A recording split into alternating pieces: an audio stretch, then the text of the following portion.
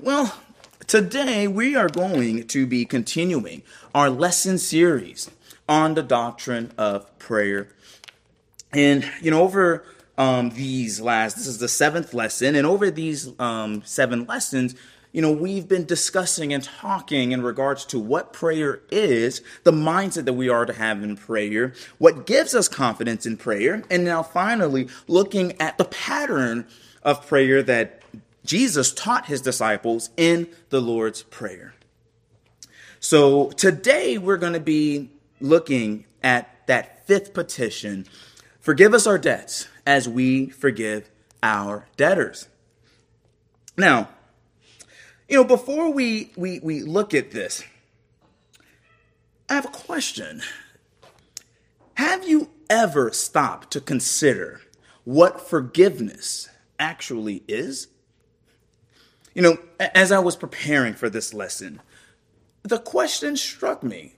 Well, what is forgiveness? Now, I don't know about you, and it could just be me, but I don't think I've ever stopped to really think about what forgiveness actually means. I mean, we all know that we're called to forgive, and we all probably have an idea in our minds as it pertains to what forgiveness is, but to actually articulate a definition for forgiveness, if you're like me, you've probably never done that. So, if we're going to be discussing forgiveness and understanding what God is teaching us in this petition, it's a good idea that we have a clear understanding of what forgiveness actually means, what that word means. So, one of the things that I like to do a lot of times whenever looking at definitions is to see, well, what does the secular world think of this? Because we hear many humanists, many unbelievers talk about forgiveness. So clearly they have a definition as to what forgiveness means. So, as I was doing my studying, I came across a website by the University of California, Berkeley. They have a website called the Greater Good Science Center. And in this, which is a website for, I guess, their psychologists, neuroscientists, and all of that, they define forgiveness as this. They say that forgiveness is a conscious, deliberate decision to release feelings of resentment or vengeance toward a person or group who has harmed you, regardless of whether they actually deserve your forgiveness. And then you have a person. His name is Fred Luskin. He is the director of the Stanford University Forgiveness Project. And he defines forgiveness a little bit more succinctly. He says, forgiveness is the ability to make peace with the word no. Now, he does continue to try to explain what he means here. He says that the essence of forgiveness is being resilient when things don't go your way, the way you want. To be at peace with no. Be at peace with what is. Be at peace with the vulnerability inherent in human life. Then you have to move forward and live your life without prejudice. And, as I kept on looking at many non-Christian definitions of this term forgiveness, what I saw was basically the same idea. From a secular standpoint, from a humanist standpoint, forgiveness is something that is essentially and almost purely feelings-based. You're letting go of hurt feelings and resentment. You're becoming at peace with things that just didn't go the way that you had hoped. Now, there's certainly in forgiveness, if we're going to look at this from a biblical standpoint, there are going to be feelings of resentment and bitterness that you do have to let go of. But that's not what forgiveness actually is. That's not what forgiveness is at its core. So, setting aside kind of the humanist idea of forgiveness, then I started to see, okay, well, let's look at this from a biblical standpoint. And, I'll be honest with you, like in trying to find a definition, it was not easy to do. There are many, even from, dear brothers that we love, many articles, many places that talk about forgiveness, but it's very hard to actually find that definition for what the word actually is. And then I remembered And this is why we love this dictionary so much. Webster's 1828 dictionary. And it gives a definition when you look at that as to what forgiveness is that is more in line with what the scriptures teach. So in the dictionary, they say it's the pardon of an offender by which he is considered and treated as not guilty. So definitely more in line with what we see in the scriptures. But then if you're like me, and maybe it is just me, I started to think, well, what does it mean to pardon? Again, a word that you hear, but sometimes you don't really stop to think about, okay, what does this actually mean?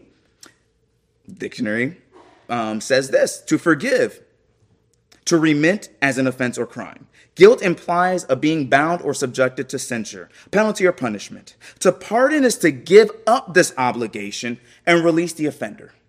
We apply the word to the crime or to the person. We pardon an offense when we remove it from the offender and consider him as not guilty. We pardon the offender when we release or absolve him from his liability to suffer punishment. Now, looking at that definition of pardon and the definition of forgiveness that we see from this dictionary, I do believe that it brings us closer to a biblical idea of what the term actually means.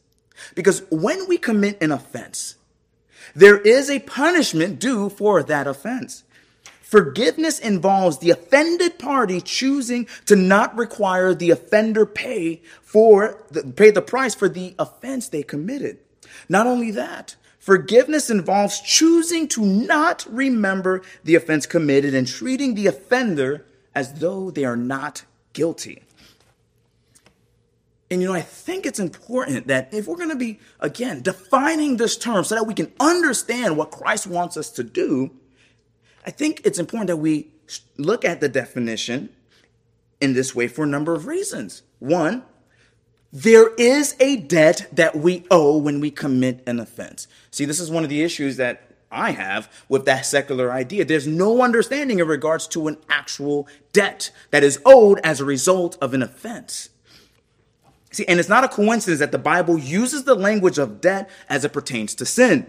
The Bible lets us know that for every sin we commit, there is a payment that is owed, and that payment, Romans 6:23, is death. Now, being that we all have sinned and have not died, we owe a huge debt. We must pay with the penalty of death for each sin that we commit. In realizing the enormous price that sin requires, coupled with the inability for us to pay that price and still live, our only hope of escape for the coming bill due is for someone else to pay it on our behalf. That is what Jesus Christ did. God the Father placed our sins on him, and Christ paid for our sins when he was nailed to the cross to die. Christ dying on the cross marked the completion of what he needed to do in order to deal with our debt. Him rising from the grave on the third day marked the end of the payment for our sins. With the payment of sin completed, God can now freely forgive a repentant sinner of their sins by charging their debt to the account of Christ. So, when we define forgiveness, we don't want to forget the fact that there is a debt that is owed that is being pardoned. But also, as I mentioned, there is the understanding of not remembering the offense as another element. Now, I did not say forgetting. I said not remembering. There is a massive difference between the two. Forgetting is passive. Not remembering is active. When you forget an offense that someone committed, you may not have forgiven them. You could just have bad memory. Choosing to not remember is an active act on the offended party's part. They are choosing to not dwell on the sins of another person. Jay Adams, who before he passed away in 2020 was a Christian counselor, a Nouthetic counselor and pastor. And he writes this in his book on forgiveness. He says, to not remember is simply a graphic way of saying, I will not bring up these matters to you or others in the future. I will bury them and not exhume the bones to beat you over the head with them. I will never use these sins against you. God himself tells us in Isaiah 43, verses 25, Even I am the one who wipes out your transgressions for my own sake, and I will not remember your sins. God doesn't forget. He can't forget because he's God. He's omniscient. But he can choose to not remember. So with that being said, if we were to define the term forgiveness, we can define it in this way. Forgiveness is an act whereby an offended party chooses to not require the offender pay the price for the offense they committed, and to also promise to not remember the offense committed and to treat the offender as though they are not guilty. That's what forgiveness is. So, in understanding this term, forgiveness, now we see that in the Lord's Prayer, that fifth petition tells us to forgive. We ask God to forgive our debts as we forgive our debtors. So, when we make our daily prayers to God, Christ is teaching us to ask God for forgiveness of our sins, which does raise an interesting question. We know that our sins have been dealt with by Christ, all of our sins, past, present, and future. Well, if all of our sins have been dealt with, why do we in our daily prayers have to continue to ask God for forgiveness if all of our sins have been completely forgiven already?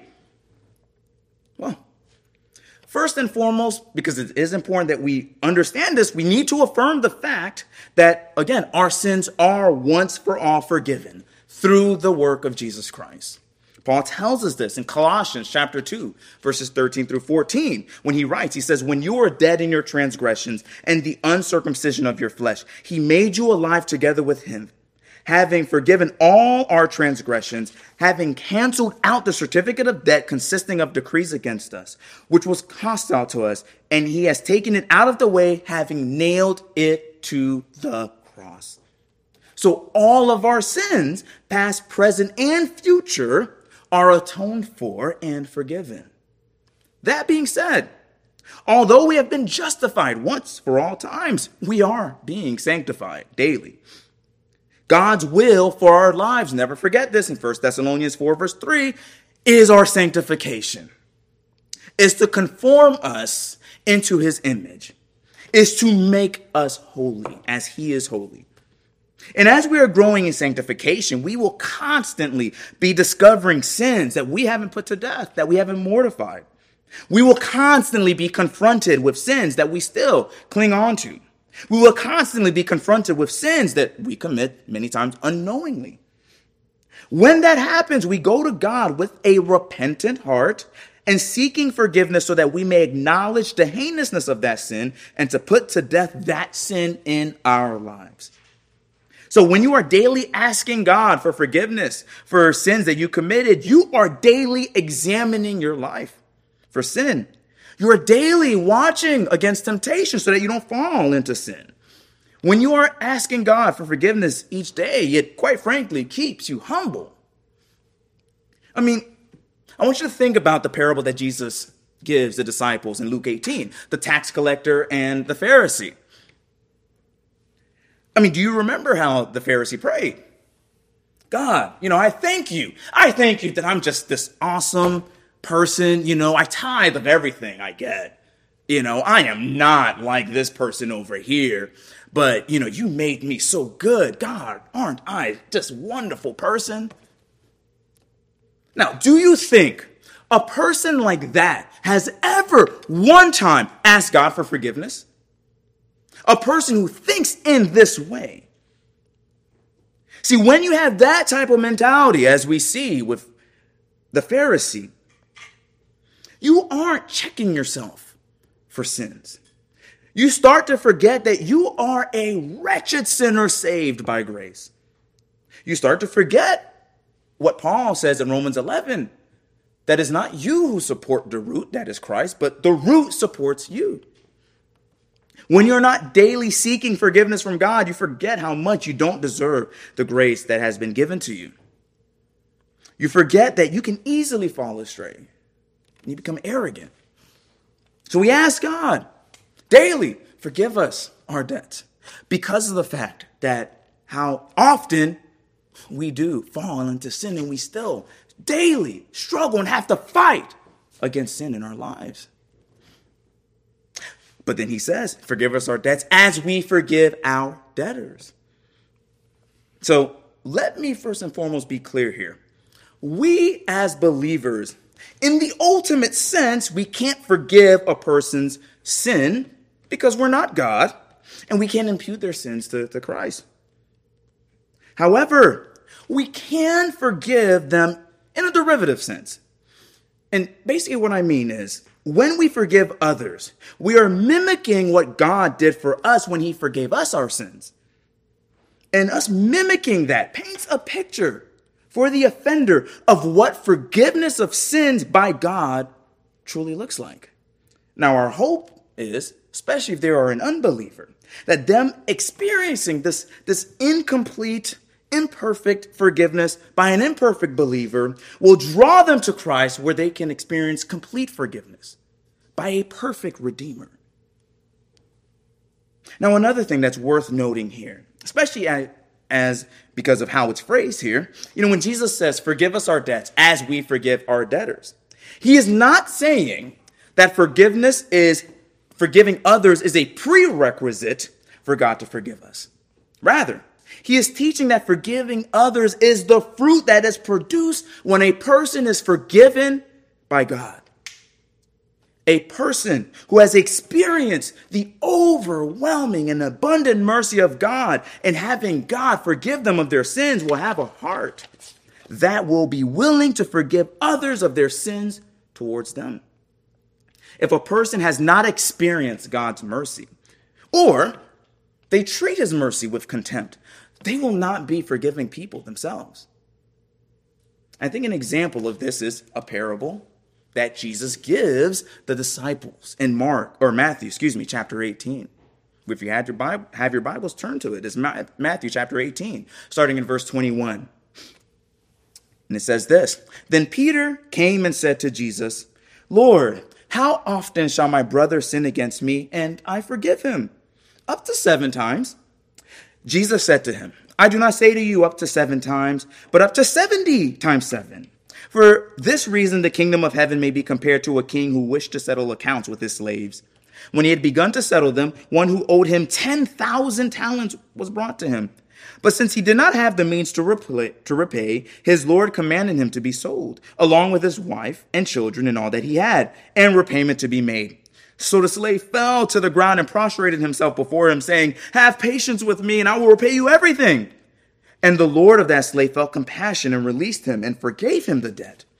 But that slave went out and found one of his fellow slaves who owed him 100 denarii. And he seized him and began to choke him, saying, pay back what you owe. So his fellow slave fell to the ground and began to plead with him, saying, have patience with me, and I will repay you. But he was unwilling, and went and threw him in prison until he should pay back what was owed. So when his fellow slaves saw what had happened, they were deeply grieved and came and reported to their Lord all that had happened. Then summoning him, his Lord said to him, you wicked slave, I forgave you all that debt because you pleaded with me. Should you not also have had mercy on your fellow slave in the same way that I had mercy on you?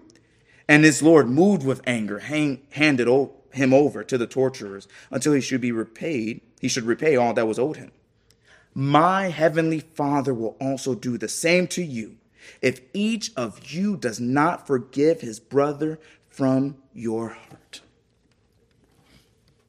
So we see in this passage, we have a servant who owed the king 10,000 talents. Now, to put that in perspective, because obviously we don't use this type of denomination for money anymore, 1 talent was equivalent to the wages of 15 years of labor. All right, 1 talent. This man owed 10,000 talents, which would be the equivalent to 150,000 years worth of labor.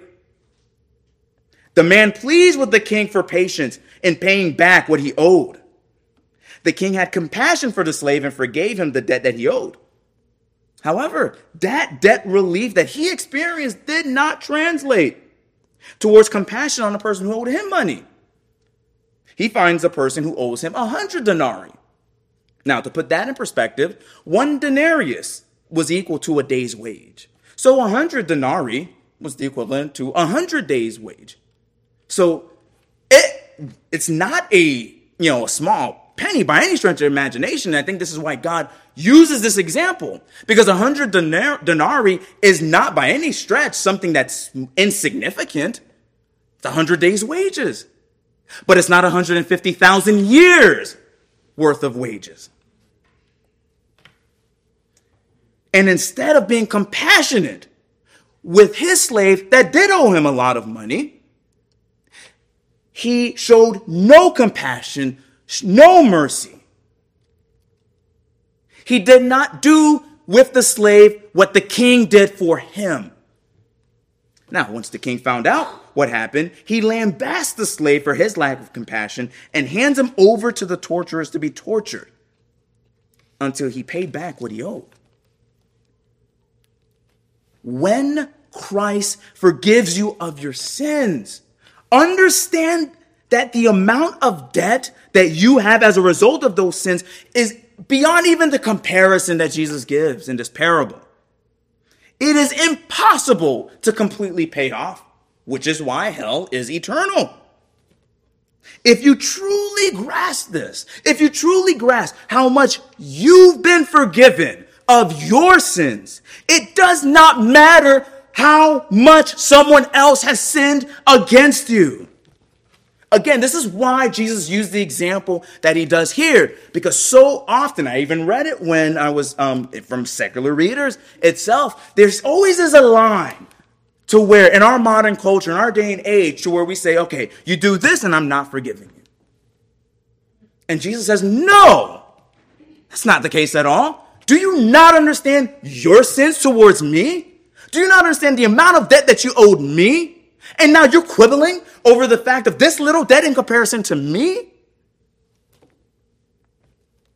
It doesn't matter how much someone else has sinned against you. You will be inclined to forgive them. There is no amount of sin a person can do to you that was as bad and as large as your sin to God. That is the point of that parable.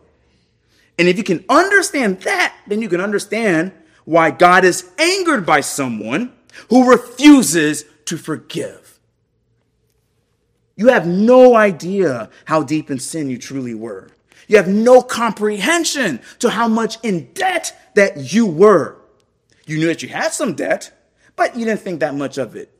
You treated your debt as though it was nothing when it was a lot.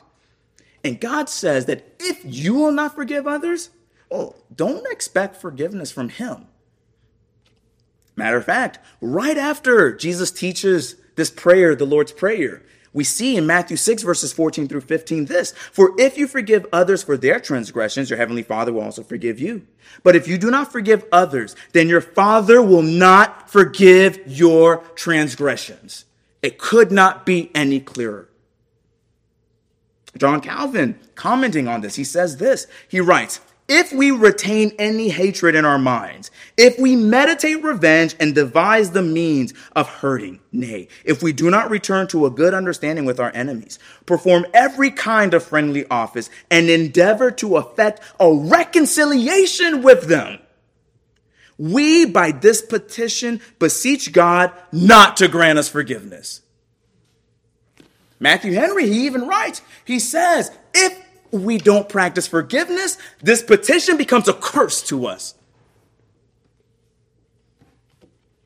So, this is a very sobering reminder, brothers and sisters, as to why we must forgive. For us to desire that God not be merciful with others, even though we want him to be merciful with us, is selfish, is wicked. And again, I've mentioned this attitude demonstrates a lack of understanding regarding the severity of one's own sins. If we truly understood our debt to God, we could not help but be forgiving of others that sin against us. So, seeking forgiveness from God daily and forgiving others regularly, it's no easy task. However, for the believer, it is something that we must do. When we pray to God, we ask that he forgive us our sins as a reminder to how frequently we still sin, even as redeemed believers. We also ask that he enable us to forgive others of their sins because they do pale in comparison to the sins we committed against God. In forgiving others, we are choosing to not require that the offender pay the price for the offense they committed towards us. And we are also promising to not remember the offense committed and to treat the offender as though they are not guilty.